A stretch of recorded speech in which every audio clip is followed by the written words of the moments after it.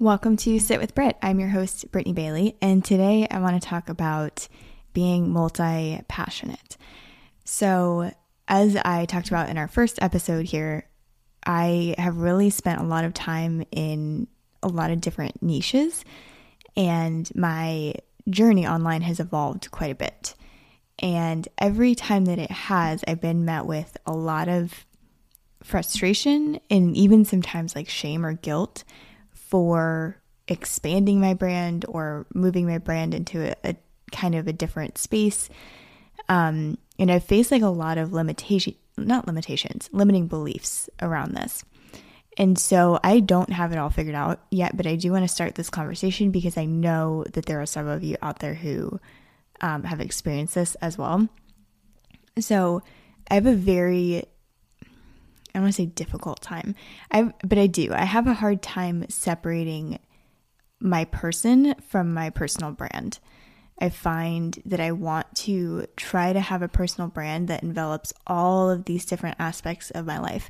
I want to have a personal brand that reflects, not only what I do professionally, like marketing, but it reflects the anxiety struggles that I've had, and it talks about all of the mindset stuff that I have overcome and that I come up against in my marketing. And it talks about, all these different things. Like I've tried so hard to have this brand that is very all-inclusive of who I am as a person. And that's felt very important to me for some reason. It's been very much like something that I wanted to do. And I think what I've realized is I was emulating like these very, I don't say larger influencers, but people who have a larger audience. Like if you think of someone like Tony Robbins, he has this huge platform and audience. And so for him saying that he's a mindset coach, like when you think mindset coach, you think him. But if I call myself a mindset coach, I get lost in a sea of other mindset coaches. And so the advice is always to niche down and be like the mindset coach who focuses on this and serves this audience. And you get this very small, piece of the pie, which works for some people, and that's great. But it's always felt so constraining to me. And I've always been so frustrated by that. I've even found myself being jealous of people who could do that, or people who had like their thing.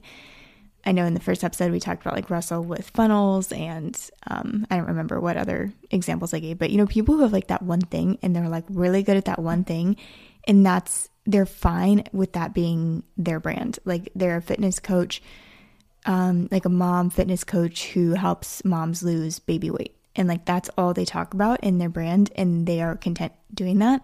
I've found myself being really frustrated that I couldn't find that one thing, and almost like jealous of them for finding that one thing and being content with that, seemingly content with that. So if that's you, if you have experienced those feelings, you're not alone. There's a podcast called Style Your Mind by Cara Awell, I think is her last name. She's in New York, and she talks a lot about how her personal brand has evolved. And I like find myself listening to that podcast a couple of times a month just because I'm like, okay, somebody else out there gets it. And so I would like to extend that to you if that's something that you're experiencing as well, because it can be very isolating and it can feel like everybody else has it figured out but me. And that's simply not the case. I can tell you from my point of view, at least, it's definitely not the case. I even this morning was like working on some stuff for this podcast. As I mentioned in the first episode, I was trying to decide, like, do I say this is for entrepreneurs? Do I say it's for high performers? They're freedom focused entrepreneurs. You guys love freedom and I love freedom, but is that the right thing to call it? Or are you more, I've found myself just obsessing over these ways to position what I'm offering to you so that it makes the most sense and it can scale in the fastest way possible. And so really my whole point in doing this is to document that and to tell you if that's something that you've experienced, which I have a very strong feeling it is, then you're not alone.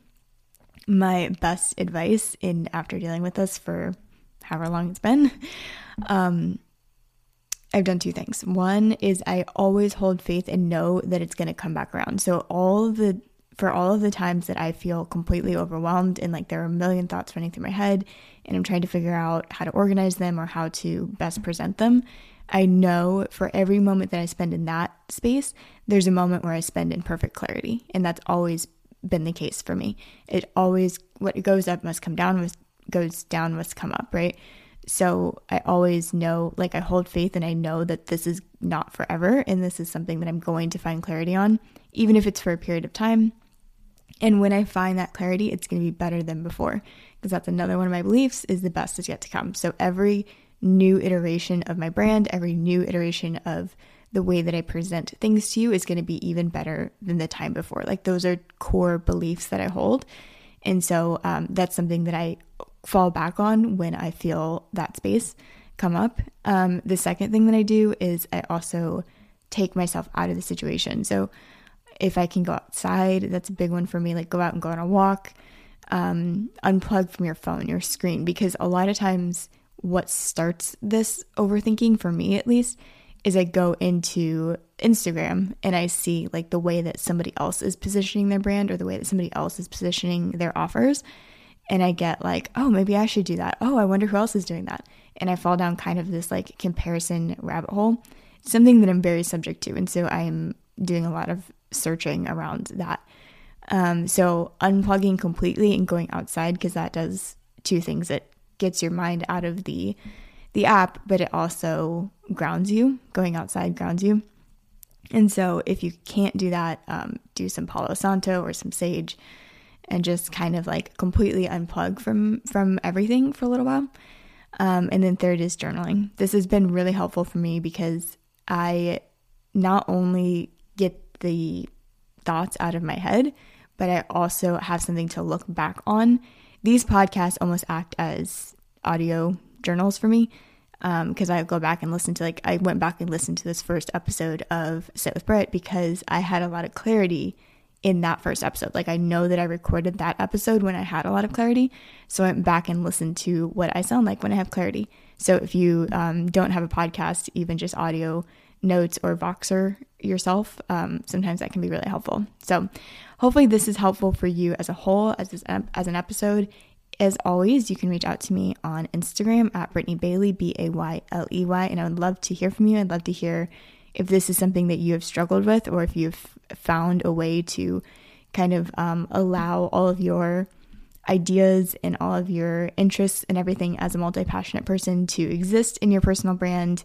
If you've been able to niche, all of that, let me know at Brittany Bailey on Instagram or hello@brittanybailey.com on email. I love you guys. I hope you're having an awesome day, and we'll talk soon.